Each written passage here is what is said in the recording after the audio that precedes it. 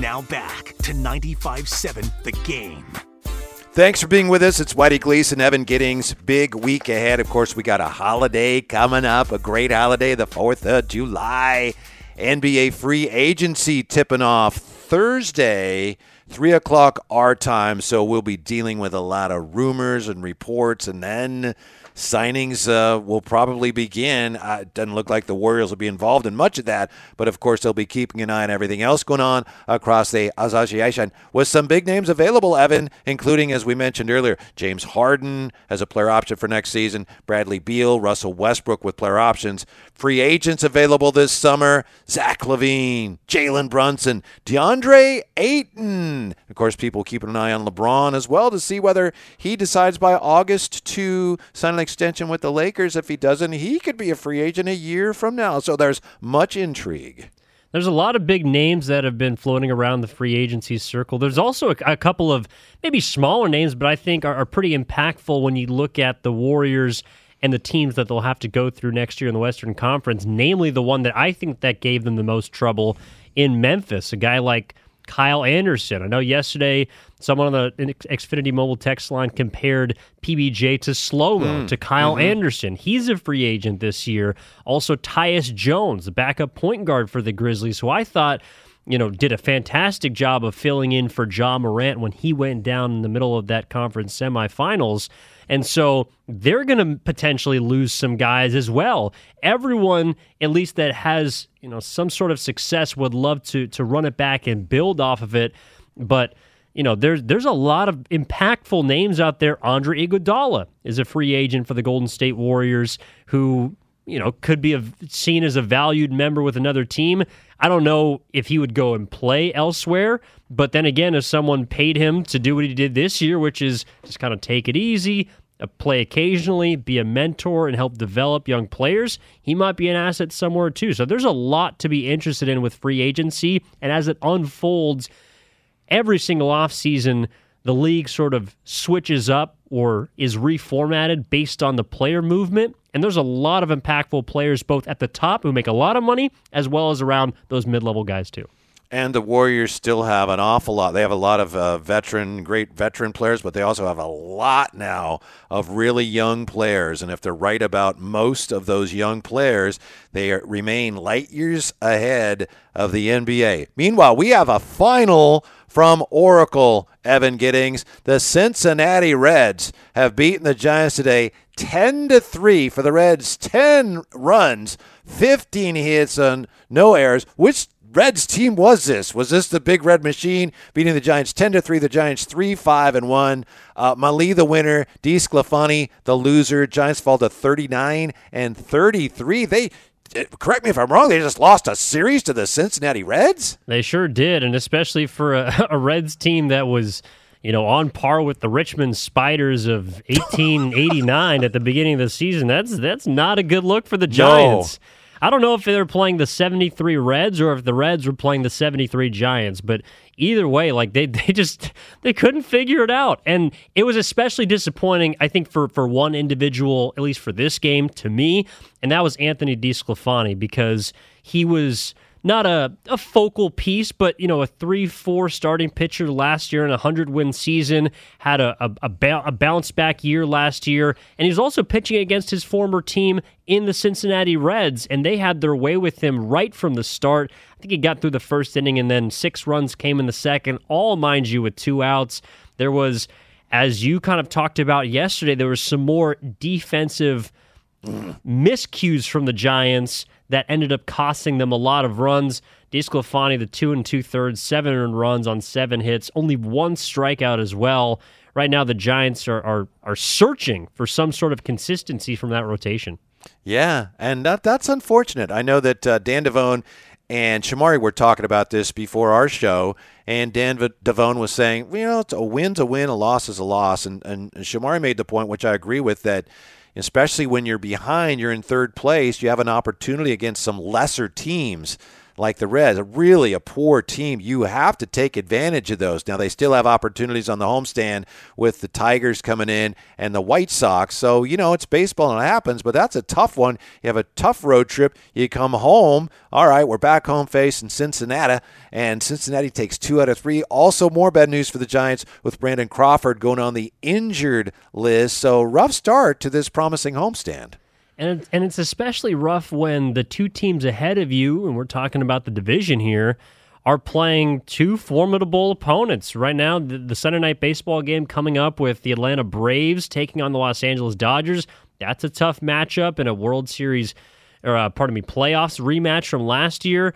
The Phillies right now, I know too much to your dismay, have taken a lead against San Diego. What? Philadelphia and the Pods are going head. That's a tough matchup for them. So you would think with somewhat of the kind of bottom feeders coming into San Francisco that you would have not a cakewalk to win. Anybody can be beaten on any given day. That's the beauty of baseball. But you would hope that your team that has been sort of struggling to find an identity could at least take some steps towards that. And now 70-plus games into the season, I still have a lot of questions about the Giants, and they didn't answer really any of them in this series. Starting pitching's a big issue, right? Starting pitching and the defense, two huge issues. The bullpen's been a little spotty. The bullpen today, they were so far behind early, the bullpen wasn't really a factor. Defense has been a factor. The offense, for the most part, has been, especially in this suppressed environment that the major leagues are playing in now, it's like the offense has been, that'll work. But the starting pitching, to your point about DeSclafani, that's a real problem for the Giants right now. Yeah, outside of Webb and Rodon, the third best starting pitcher this year is Jacob Junis, who's on the IL right now. And so, not everyone I understand is going to be able to carry their success from year to year. Alex Wood has been a little bit disappointing this year. Alex Cobb hasn't been the signing that they thought that he was going to be thus far through 10 starts, and he's missed a little bit of time as well. But even sort of the strengths of the Giants from last season, and at least in the pitching staff, looking at the bullpen, they've also been up and down too. Doval is, a great option on the back end, but, Tyler Rogers has definitely not been the pitcher he was last year. And then you don't have outside of them, I think, any real, 7th, 8th, 9th inning combination that you can trust on a given day outside of maybe Doval just because of how good his stuff is. But right now, it's looking like I would hope that they would be active close to the deadline and looking for an arm. I know yesterday I talked about the fact that I was afraid of how they were going to score runs, but a big part of the offense is if there's no pressure on you to score, your pitching can alleviate a lot of that stress. And right now, the Giants' pitching has posed more problems than solutions for San Francisco. I know it's not even the 4th of July yet, so there's no need to panic, but I think you're right. Some of this is trending in the wrong direction. When you're already in third place in your division, Alex Wood is 5-6 right now. His ERA is 5.05. 67 2/3. He's given up 73 hits. Alex Cobb is 3-3. His ERA of 5.48. He's given up more hits than innings pitched. And DeSclafani's only pitched in 4 games, but he's 0-1 with an ERA after today of 7.71. McGee's ERA is 6.98. So, the Giants' offense has been performing pretty well, all things considered. But also now you have your shortstop is injured. The catching situation's not what you thought. Giants right now really have some real issues, and it's easy to say, they got a winning record. But this season right now is kind of hanging in the balance there, and they have to start playing better and take advantage of the opportunities that they have to play better on this homestand against bad teams like Detroit and the White Sox. In baseball, maybe more so than any other major sport, you're looking not only at the team and how it's constructed, but you're looking at the close competition, right? So within the division, you're not sure. Yeah, the Giants might be better than the majority of teams in the NL Central or the AL Central, but that's not who they're competing against. They're competing against the Dodgers and the Padres, who, for the argument that the Giants aren't completely whole yet is valid, also applies to those other 2 division teams. Like the Padres are not at full strength. Nope. The Dodgers are not at full strength.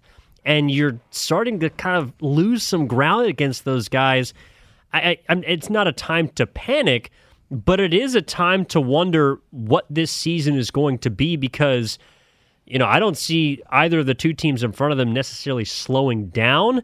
And so it's up to the Giants to gain ground. And if you can't get that done against the Cincinnatis of the world, then I think you got some issues. And I know they're process based, and they kind of look at their team or their performance more so as a spreadsheet rather than as individuals on the field, and that's all well and good. But if it doesn't work, then you got to point the finger at someone, and I can't really point it at any of these players. And right now, my finger is sort of gravitating towards, they're between starting rotation, the bullpen, as well as the front office. Maybe it was inevitable after the year they had last year. It's tough to come back after 107 wins, obviously, and they do have a winning record, and there's a long ways to go. It's still early, but everything about the Giants to this point just seems kind of, there's something lacking. And I know that people who were loud critics of their offseason would say they just didn't do enough this offseason. And I think the other side of that is, hey, look, they got, as I mentioned yesterday, you got Jock Peterson. He's having an all-star-like year. Rodon's having an all-star-like year. There just wasn't anybody out there that we really wanted. But this lineup, and injuries have a lot to do with it too. It's just a little bit underwhelming. And 39 and 33, but an underwhelming lineup, platoon heavy, with a starting rotation right now that really is having problems getting traction. It looks like they may be headed in the wrong direction. That's the thing. 39 and 33 is one thing, but this team's really scuffling right now. I'm not sure what the answer is. We know that the Giants typically under Farhan are going to tend to be more patient and let, as you said, the process play out. But come trade deadline time, I'm not even sure what it is that you would most need. Evan, do you need catching? Starting pitching? I think that's probably the most pressing need. Yeah, I think I'm with you on the pitching. I mean, the offense is good, but there's clearly a lot of holes compared to last season in the lineup. They're very dependent on the two things which, credit to them, have created success in baseball, and that is walks, in which they're currently second among NL teams in, and home runs, which they're currently fourth among NL teams in. But if they don't have either of those, which they didn't get today, we saw that yesterday on Saturday, and they had 4 home runs. They drew a lot of walks against Mike Minor and kind of, not so great Cincinnati pitching staff. But then in game 1 of the series against Ashcraft, went 8 innings, didn't walk a single guy, didn't give up a home run. Giants lost in that game, and today, same thing. I know they gave up 10 runs, so that's a big hole to dig out of, but you're not getting walks. I think they had 1 home run, but it came late.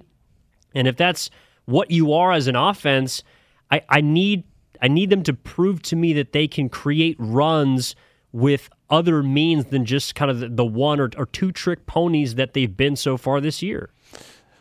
I trust you had a great time at the game last night. The Giants needed you there. Are you now undefeated? I don't know how many games you've been to this year, but are you kind of a Giants good luck charm so far this year? Well, so it depends. Because again, Waddy, I must admit, I do hail from the other side of the bridge. I am a supporter of the green and gold. So I would consider myself undefeated at Oracle Park this year because I've been to 2 games.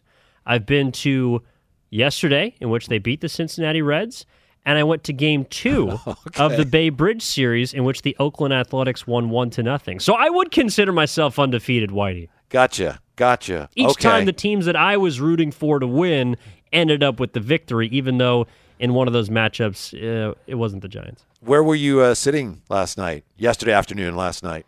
Yeah, yesterday I was actually, so I got lucky. A buddy of mine was in town. He's a baseball coach up at Lewis and Clark University in Portland. He was down here at the Stanford Honor Roll camp to do some recruiting, try and get some new players, and so he was able to get us a couple tickets, and we were row 7 on the first base side, right behind the Reds dugout. So we had some pretty good seats. Mm-hmm. No, that's nice. That's nice. Giants falling today to the Cincinnati Reds, of all teams, 10-3. Another thing that I think, Evan, would trouble me if I were in the Giants organization is by now I would have hoped that I was getting more production from my top crop of youngsters. Joey Bart this year, huge disappointment. It happens. It's baseball, but you were expecting more from Joey Bart, and you're just not getting anything from. I mean, I guess you could say, well, Estrada, whom they got from the Yankees, is he's holding down the shortstop position. He's been a nice bench player, but he's not one of your top prospects. They just haven't gotten that. And I really think, bottom line for the Giants is last year, I think they played over their heads. Bless them, they did, but I think they're coming back to earth a little bit this year. Then you got the starting pitching's unraveling a little bit, and I think they're near a crisis situation here because I can see this thing slipping the wrong way here if they don't take advantage of the opportunities they have on this homestand. Well, based on the way they're playing, they're headed for a second straight month under 500, which was something that did not happen a single time last year. So from that perspective, yeah, you could argue that there's a crisis on the horizon. I just still think there's so much season left that there is a lot of time for them to turn things around. My only issue is, and to your point about not having that influx of youth at least yet, there just appears to be too many, I don't know what we'll call them, like stop gaps in your rotation, in your order. There are too many guys that are not going to be a part of this team long term. And those are the guys that are kind of holding you down. They are, in a lot of ways, the anchor for this Giants team. You obviously can't just replace them with, a better production, but that's the way I look at this roster. It's a lot of stopgaps mixed with, kind of some of the core from last year. But even then, those players in Belt, Crawford, they've either been injured or underperforming, and that's just not a winning equation. Yeah, I'm with you. And you got Belt is struggling this year, and Longoria's off to a slow start, and Crawford's having a bad start, and he's been hurt, and he's hurt again.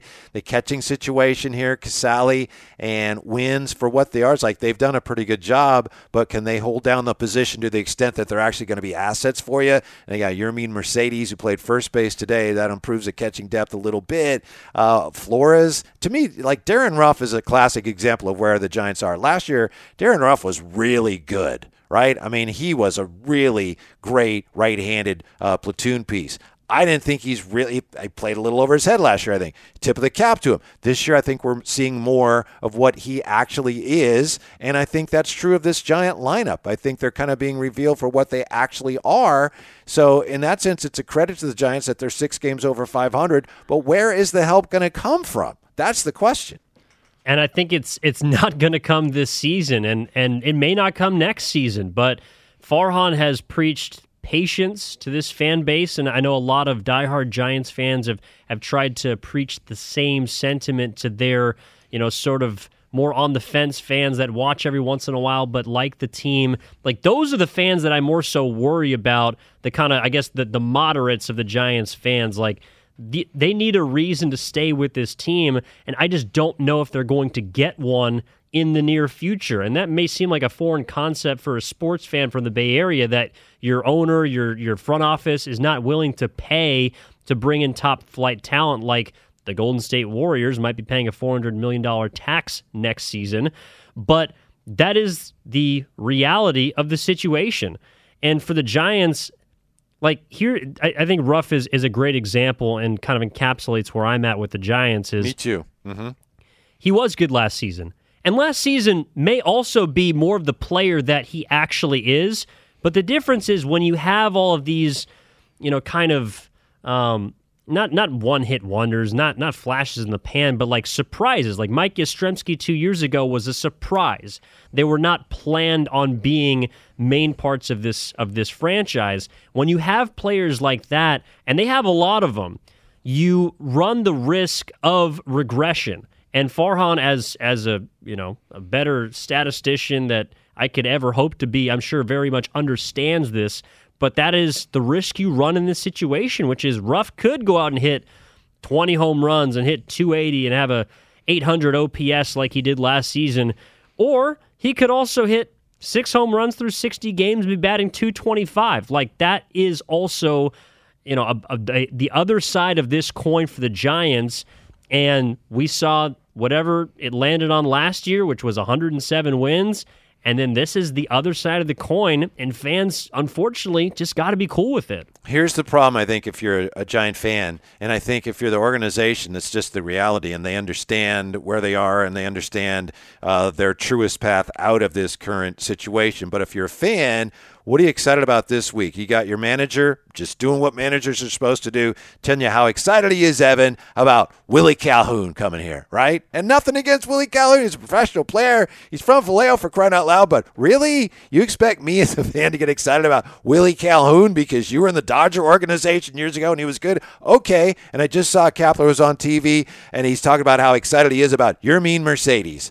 Oh, come on. That's really – you look at what the Dodgers are doing, and even San Diego has some big names, and I'm supposed to get excited about Willie Calhoun and Yermin Mercedes. And I think, they're tried-and-true Giants fans are going to love this team no matter what. They could lose every game, and there are some fans that would still love them. But by and large, the more casual fan is like, hey, right now we got a 49er team that came within a whisker of going to the Super Bowl again.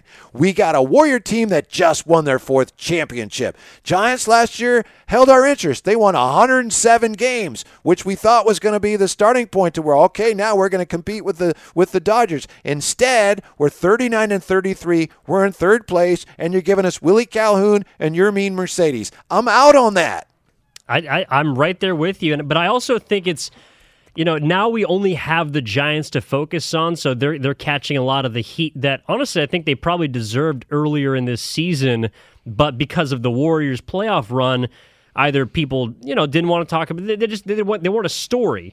And for Gabe Kapler to try and calm things down, I get it, and I appreciate it. And I like the fact that the manager of the team is the one who, he has to be the face of the organization. It's his job. I know that. You're right. Yeah. But it's his job more than a lot of other teams just because there isn't a face that you can put, as far as the player is concerned, there isn't a face or a voice you can put to the Giants in the way that Kapler is. Like, if you go to New York, sure, Aaron Boone's the manager. He's a steady Eddie, but Aaron Judge is the one that people want to hear from.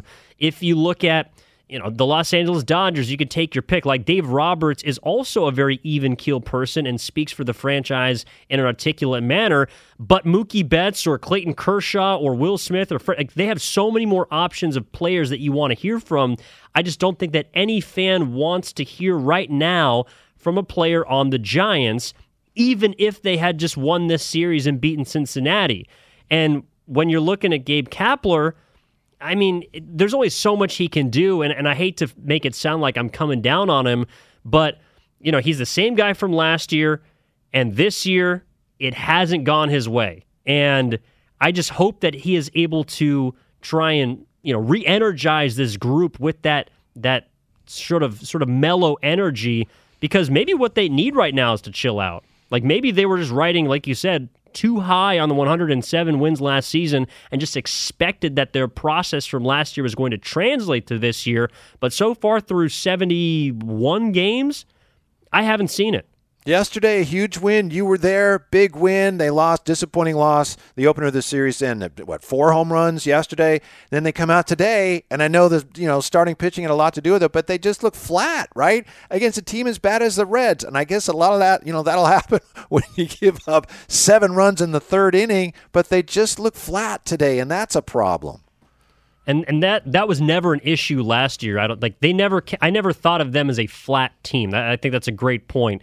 They always came out with some sort of intent, whether it be in, the at-bats. Like, I don't know about you, Whitey, even though they have similar players or, pretty much the same core from last year outside of Posey, like, the amount of quality at-bats to me has plummeted. The amount of times you see a player extend an at-bat, force a pitcher, to work the count full when it's 0-2 or draw a walk or get a 2-out base knock, like, that is happening less and less compared to last season, whereas last year, I just came to expect it. Now, I'm back in the boat of, Darren Ruff's a 225 hitter. He's down 0-2 in the count.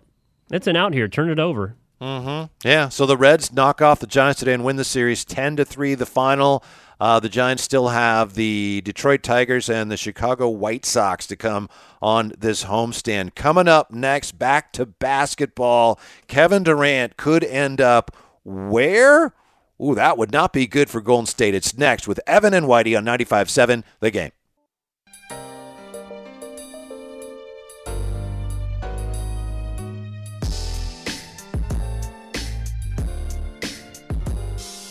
Now back to 95.7 The Game.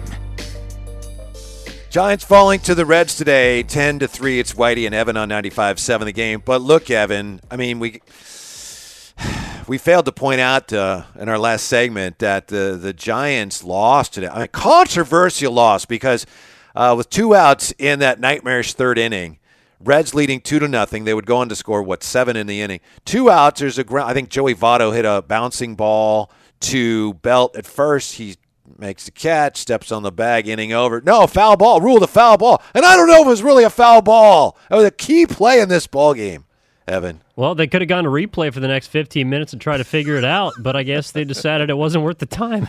Yeah. It didn't seem like anybody was too upset at the time. I know Brian Iglesias, our producer, is furious as one of the worst calls he's ever seen. Belt didn't seem that excited about it. Well, it's funny, though, to me, because the play in that inning that I was actually more frustrated with was there was a fly ball hit to dead center field. I forget who it was off the bat of. Matt Reynolds. And the center fielder for the Giants, Slater, had a terrible read on that ball, took a couple steps in. We all know the Cardinal rule, first step back or pause, takes a step in, ball flies over his head, wind pushes it towards the wall, and they clear the bases. They go on to, complete the 6-7 run rally in that inning and basically put the nail in the coffin in the second inning against Tony Disco. That to me is a more that's the cringy play to me more so than a missed foul ball call. What was that? And, of course I know it, but what was the Cardinal rule again? For those who don't know it. Well, no, I'm just saying, like in Little League, they always tell you, all right, fly ball in the air, first step back. Okay. Because at the very least, you can always have a ball fall in front of you, right? Especially with 2 outs. If the ball falls in front of you, then you limit damage, you keep it in front. That ball gets behind you, you're in center field. That's at least 3 bags, and that's multiple runs for the other team. That can't happen. How about this, Evan? The Cincinnati Reds, you mentioned earlier, they got off to a rough start. They're on pace for 106 losses. They are 21-45 against the rest of baseball. The Reds are 4-2 against the Giants. It happens, right? Well, that's probably how the Dodgers feel about the Giants right now, because I think the Giants are 4-2 against L.A., and they swept them the last time that they played them, so maybe the Giants just play up and down to their competition. I know that's not a symptom of a great baseball team, but that might be where they are right now. Yeah, forgettable day today for the Giants. Much more memorable was what happened between the Angels and the Mariners. We touched on this earlier. Second inning, the video, maybe you've seen it already. It's unbelievable. Second inning, Angel Stadium, Andrew Wantz hit Jesse Winker in the behind with a first pitch fastball, and Winker was upset. He had some words with Max Stassi from, of course, Yuba City, as you know, and the home plate umpire. And so he makes his way towards the Angels' dugout amidst an argument with Phil Nevin, the Angel manager. And then there's chaos. Both benches clear. And there's punches. There's a brawl, but not like one of those baseball things where everyone goes, hey, watch it. I mean, there's a brawl, an 18-minute delay, 8 ejections. 8 ejections, including to the Orange County Register's Jeff Fletcher. What? 4 Mariners and 4 Angels tossed from the game. And as Winker was leaving the field, he flipped off Angels fans seated behind the Mariners dugout. And then my favorite part of this, Evan, have you seen this? Iglesias, when he is ejected, he throws a box of sunflower seeds onto the field. I did see that. I was wondering where that was coming from. That's pretty good. That is a pretty good way to get your money's worth on the way out of the park. Although, why the sunflower seeds? Is it just the least valuable thing in the dugout that he could find? Just chuck the trash can. I know Big Poppy threw a bat.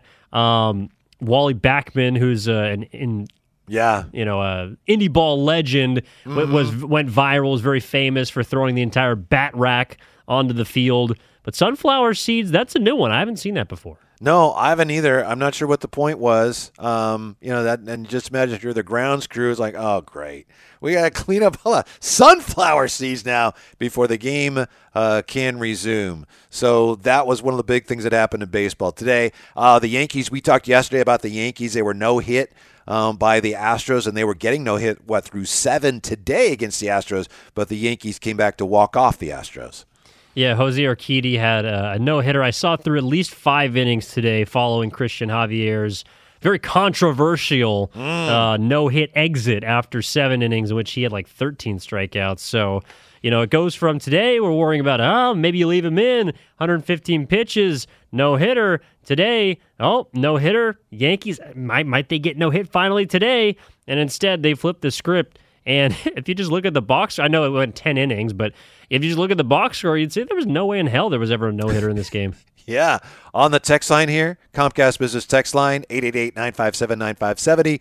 Don in SF asks, next season, Gonzo or Yaz is the right fielder? Which Gonzalez? I think we're talking about, yeah.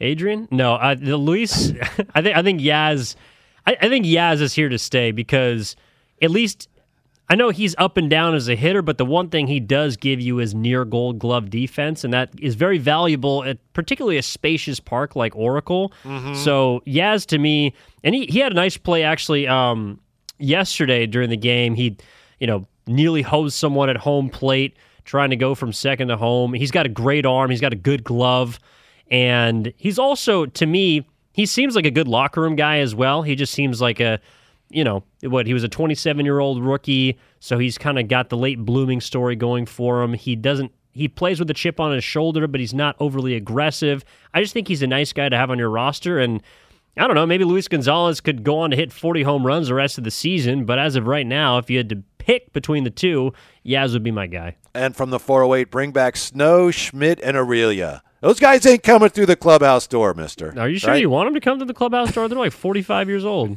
Jason Schmidt throws 76. Yeah. All right. So the Giants, hopefully with a World Series rematch coming against the Tigers. Oh, boy. Maybe they can get this thing headed in the right direction again. Big week ahead for NBA fans. And, the Warriors, they win a championship. They got the draft. Now we got free agency, even though they don't figure to be especially active when it comes to going out and getting new guys. They do have to worry about all the free agents they have with free agency, tipping off June 30th, Thursday at 3 p.m. And how about this, Evan? I know we talked about this earlier. We've got on Instagram, Dame Lillard now posting a photo of himself next to Kevin Durant in a Blazers jersey. Oh, that's all the Warriors need is KD out here with the Portland Trail Blazers. I actually think it would be really cool to pair Kevin Durant and Damian Lillard together because I think there are two very different people, both how they act and how they are perceived. Like Damian Lillard, even though he doesn't have the 2 championships, the 2 finals MVPs, the 4 scoring titles, the top 30 player of all time ledger attached to his name, he, to me, in many ways, is like the most confident person in the NBA. He is totally and utterly satisfied with who he is, with his game, and the way he plays, whereas Kevin Durant comes off as a guy who, even though he is a confident player when he's on the court, doesn't necessarily give the image of a confident individual away from the court. So to be able to pair them together,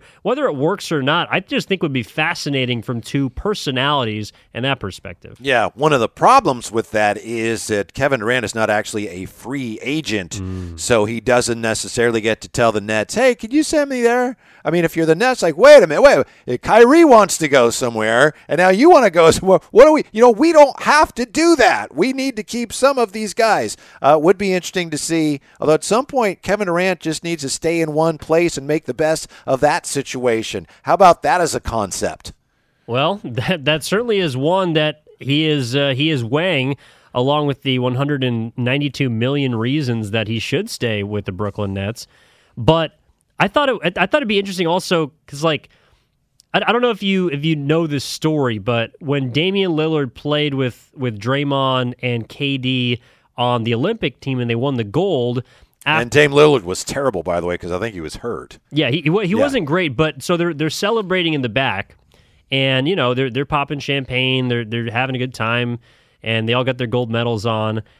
And Damian Lillard needs help to open the champagne bottle. He's never opened a champagne bottle before. Like, he doesn't know how to do it. And so Draymond Green comes over and helps him pop the champagne. So Wow. Kevin Durant, if somehow he's able to swing his way to Portland, I'm sure would love to try and help Damian Lillard pop a champagne bottle. And I just thought it was a funny story. It caught my eye during the break. And also for Damian Lillard, again, to the point of him being a confident person, to be able to tell that story and reveal to people that, like Draymond Green, the three-time champ, I needed some help from him to figure out. I haven't been here before. Did you happen to hear, and I don't think we have it here, so if you haven't heard it, we'll move on. But have you heard the story Dame Lillard told? He was on a podcast just not too long ago talking about Jordan Poole and the first time when he played against Jordan Poole, and he was like, yeah, he said, and he's scoring, I think he scored like 60 in a game against the Warriors, and he said Jordan Poole was riding him and heckling him, and Jordan Poole was on the bench at the time, and he was like, who is this guy? When Jordan Poole was a rookie, and Dame says, I'm out there scoring 60, and this guy's riding me, and he's not even in the game. Was that during the pandemic season or the? I think it was, yeah, and I think it was before everything got shut down. Okay, yeah, no, Yeah. I do remember him telling that story. And he couldn't believe it. Yeah, he's like, who the hell is this little rookie? Like, Yeah. as we discussed yesterday, like Jordan Poole was not great his rookie season with the Warriors. He was terrible. And people were wondering if he was going to be able to stick around and stay in the league. And he's talking to Damian Lillard, and Lillard's like, dude, I don't know where you're worried about me. You should be worried about your roster spot. Yeah. Leave it alone. Yeah, and I think he told Draymond, hey, Dre, you better keep an eye on that guy because me and Draymond are tight. Draymond, you better keep him in check. So that was amazing. Dame Lillard, the shot he made against OKC to knock them out when he waved bye-bye to them and to Westbrook. It's one of my favorite moments in NBA history. I loved that. Damian Lillard, I have a love for him as someone who's from the East Bay because he is very much Oakland true and true, and he has always been the underdog at every single step of his career. But through all of that, he's never really lost, I think, the sense of self that a lot of athletes still look for, even through their Dylan Lillard's been in the league now for 10 years. He was in the same draft class as Draymond Green. Yeah. And coming out of Weber State, there's not a lot of believers in him. But also, that is one of my favorites, and actually could have been, a night-night situation, right? We're talking about celebrations earlier in this show. That waving bye-bye to OKC is with a straight face. I know there's that meme when he's in the pile and he looks up in the camera and just has deadpan, like, I am a stone-cold killer. Yep. And Paul George wanted absolutely none of it. Oh, that was a very sweet moment for Blazer fans. I think a great moment for the NBA. Yeah, what do you think would be best for the NBA in terms of Kyrie and Durant? Just your opinion. I'm not sure what I think here. What's best for the NBA? Is it if they stay together? See, I do think if Kyrie went to the Lakers, I don't know that it would end well, but it would create a lot of interest and it would be fascinating. And there would be times when it worked, and I think that'd be really interesting. And I think it would be doomed to fail, which would also be fun to watch. So I think that'd be good. Durant, I don't know. I mean, I remember Dame Lillard, was it last year when he had some fun on Instagram leading people to believe that he was going to go to the Lakers, which he didn't. So I think he just has fun with his stuff. But I don't know where KD goes from here if Kyrie is out. I would like to see them both stay. I know it's not a sexy option when we're talking about how free agency can reconstruct the way the league is next season, but I just think they need to stay in Brooklyn and commit to what they originally committed to, which was each other. And if Kyrie leaves to go to LA, obviously KD's not going with him. If KD somehow finds a way to go to Portland, Kyrie's not going to be with him. I would like to see these two great individual basketball players try to figure it out. I don't think it'll happen. And maybe Kyrie or KD, the conversation surrounding that is which one of them is more at fault.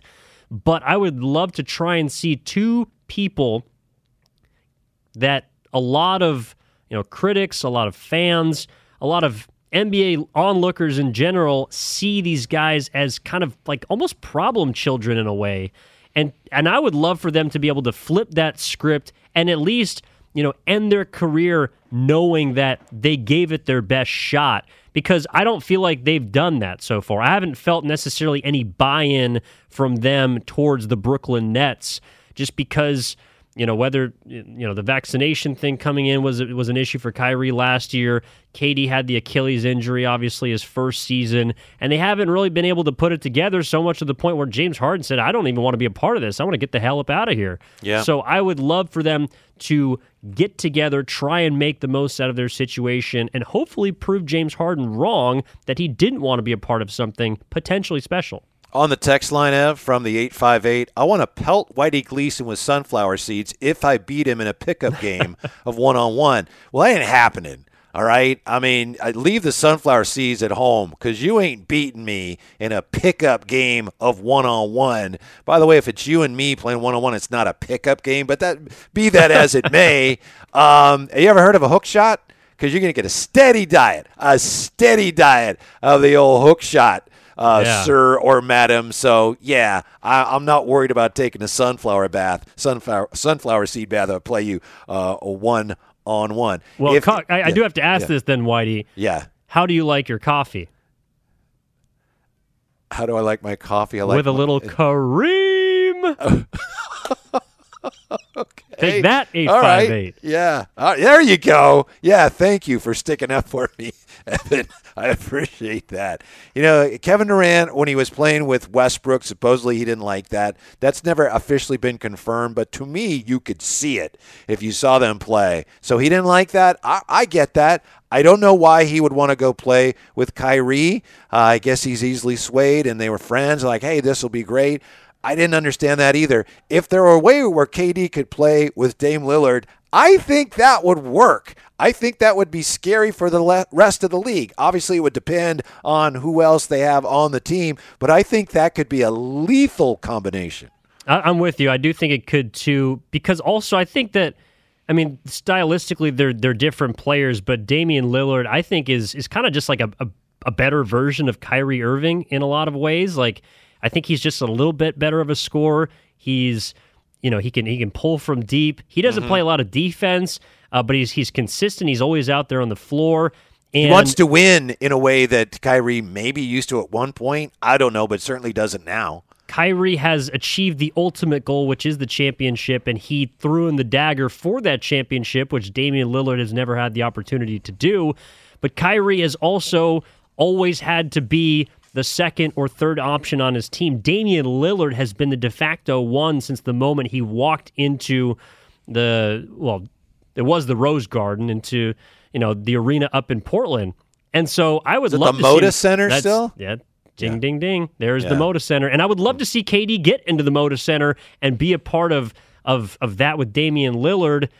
I don't know if they'd have enough around them, but in fact, maybe that's what I'm actually asking for in Brooklyn, is what could be in Portland, which is just KD and a great point guard, potentially, all-time Hall of Fame point guard, to be able just to put all the extra stuff aside. Like, don't get off my timeline. I don't want to see you on social media. I want to see you on the basketball court, which is where I fell in love with you in the first place. Obviously, it's going to take some time for the Warriors and their free agents to work things out. I would be surprised if Kevon Looney does not end up back with the Warriors. I would be a little surprised if Gary Payton II does not end up back with the Warriors. But I also will be surprised if Otto Porter ends up back with the Warriors. I know that it's a good fit for him and the Warriors would like to have him. I just think there's a really good chance he's going to get a better offer that's going to be worth for him to take, for him to go elsewhere, worth more than what the Warriors really are in position to give him. I also think that he is more inclined to take a bigger offer than either Looney or even GP2, just because he literally signed a $100 million contract early in his career, and this was sort of, the launching pad for him to be able to prove that he could stay healthy, that he was still the 40% three-point shooter, a 3-and-D big that is, let's put the rat on the table. Like, it's a very coveted position. Do we have the rats? Do we know where the rats are? We found one yesterday. Yeah, no, that's okay. I threw that on Cam. That's my bad. I don't know where Guru keeps them over the weekend. But yes, to your point, yeah. No, we don't have the Rats. They're gone. He's a coveted player. Yeah. And his style of basketball is what equates to success in the modern NBA. So someone's going to give him an offer, and I think that even if the Warriors came close to matching it, that he would want to take the money. Like, that was always, I think, his goal, was to be a part of a contending team, hopefully win a championship, and use that to further his career. Yeah, I'm with you. I think in some ways, Ev, it was similar, kind of like a Gosman deal with the Giants. And I know he ended up staying more than 1 year. But it's like, let me go there, reestablish what I can do as a starting pitcher, and then we'll see where we are. And it got to the point where the Giants said, it's too rich for our blood. He moved on. I agree with you. When Otto Porter came here, it was like, all right, 1 year deal. It's affordable for you. I get an opportunity to show what I can do on a good team, and then we'll see where we are. So, yeah, it's possible he stays, but I would not be surprised if he ends up somewhere else. Me neither. But I hope they could bring them all three back. Like, I really do hope that Joe Lacob is willing to pay the astronomical luxury tax bill, just because I was so in love with this team this year, and I would love to see all of them back. Unfortunately, I just don't think that's going to happen. Thank you, Ev. It's always a lot of fun. Had a fun weekend with you. Appreciate all your work very much. Hope you've had fun too. Right back at you, Kevin Ev.